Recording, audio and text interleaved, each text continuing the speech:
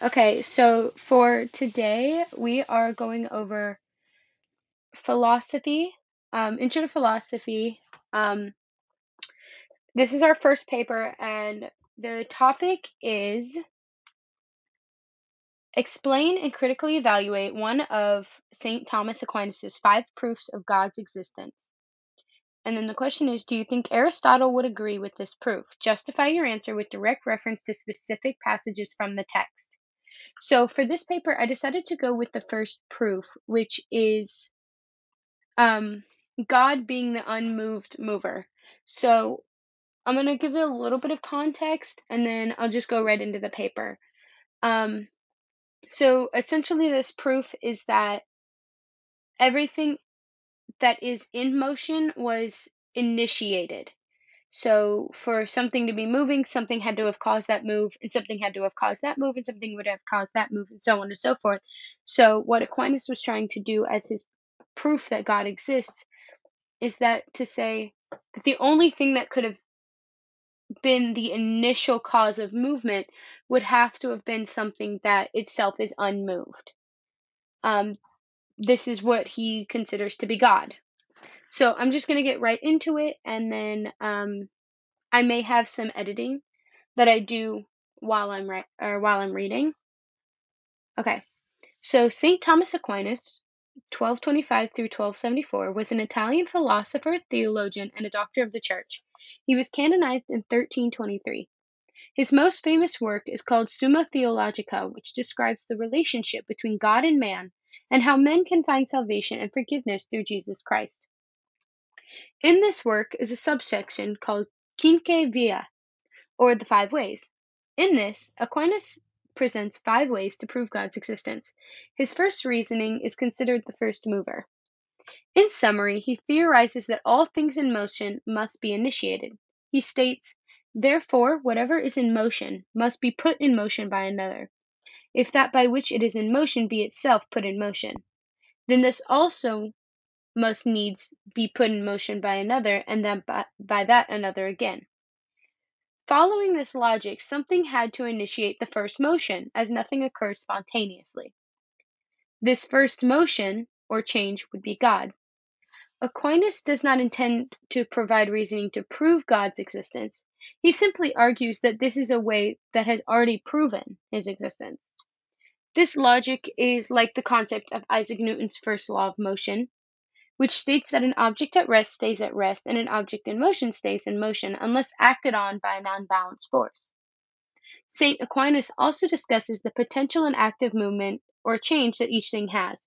He uses examples of fire, which possess both the activeness of being hot as well as the potential to be cold. These opposites cannot exist at the same time. Therefore, each thing will have an active role of one thing and the potential for the opposite existence. This is very similar to the scientific concept of potential and kinetic energy. Modern day understanding of the world tends to be very secular. It is believed that if something can be explained by science, it therefore disproves God. However, Aquinas uses these scientific concepts as proof that God exists. Of course, at the time of Aquinas' writings and theologies, science was nowhere near as understood as it is today. However, sensory observation still existed and these theories were still used. Aristotle was a Greek philosopher and Plato's most well-known student. He was born in 382 to 384 BC and died in 322 BC. Most of his views on theology can be found in books 6 and 7 of physics and in book 12 of metaphysics. His concepts are quite complex. However, many of St. Thomas's concepts were based on Aristotle's views and positions, specifically his theory of motion and change in relation to God's existence. Simply put, Aristotle's position is that the earth is an eternal circular motion. Therefore, he theorizes that that either everything is initiated by something else, or that there is a perpetual cause for new change, silently pushing things forward. This unknown force that causes change must be unmoved for it to exist. He believes that this unchanged and unmoved force is God.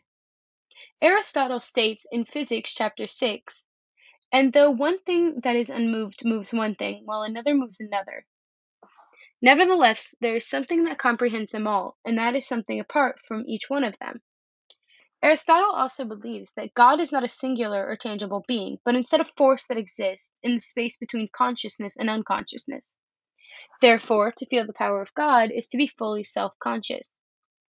As stated above, St. Thomas Aquinas based much of his work on Aristotle's theories, and although Aquinas did not believe in the potentially heretical nature of philosophy, he respected Aristotle's theories and positions. His work used Aristotle's knowledge and positions, however, he altered them to support God and his perfect operations. As stated before, many of St. Thomas Aquinas' beliefs and positions are based on Aristotle's writing and theology. Namely, Aquinas' first proof is directly based upon Aristotle's theory. Hold on. Therefore, it is likely that Aristotle would agree with Aquinas' proof.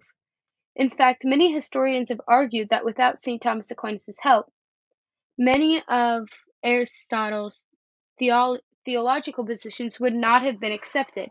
Many Christians did not accept Aristotle's views on theology because of his other philosophical positions, namely his belief that the world is eternal and that God is more of a consciousness within a person as opposed to an almighty being. In his time, and many centuries after, Aristotle's theology was still not accepted by the Church, and that is until St. Thomas Aquinas adopted and altered the positions to be able to be digested morally by the Church. Nowadays, these arguments are considered part of classical Church writings, some of the most influential writings in the Church. Without Aquinas, who knows how Aristotle's influence would affect us today? While Aristotle would agree with Aquinas' arguments, modern-day science does not. Experiments done by A. Michelson, E. W. Morley, and Albert Einstein have gone to prove that the existence of absolute motion is unrealistic. Now, of course, these do not disprove the existence of God. However, it does disprove the usage of the specific unmoved mover argument. These two theologians used the understanding of science and of the natural world that they had available to them at the time to try and understand what cannot be proved and what cannot be tested. All in all, Aristotle likely would have agreed with St. Thomas Aquinas' proof of God, namely his first proof.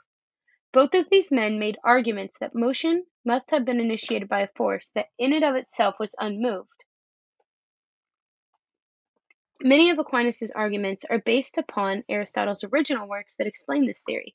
However, he did alter them enough to be able to coincide with what the Church was dictating in regards to what exists in the world and beyond. Modern science does disprove these arguments, however, science does not and cannot disprove what was at the heart of these arguments: the desire for man to understand the world and how God interacts with it.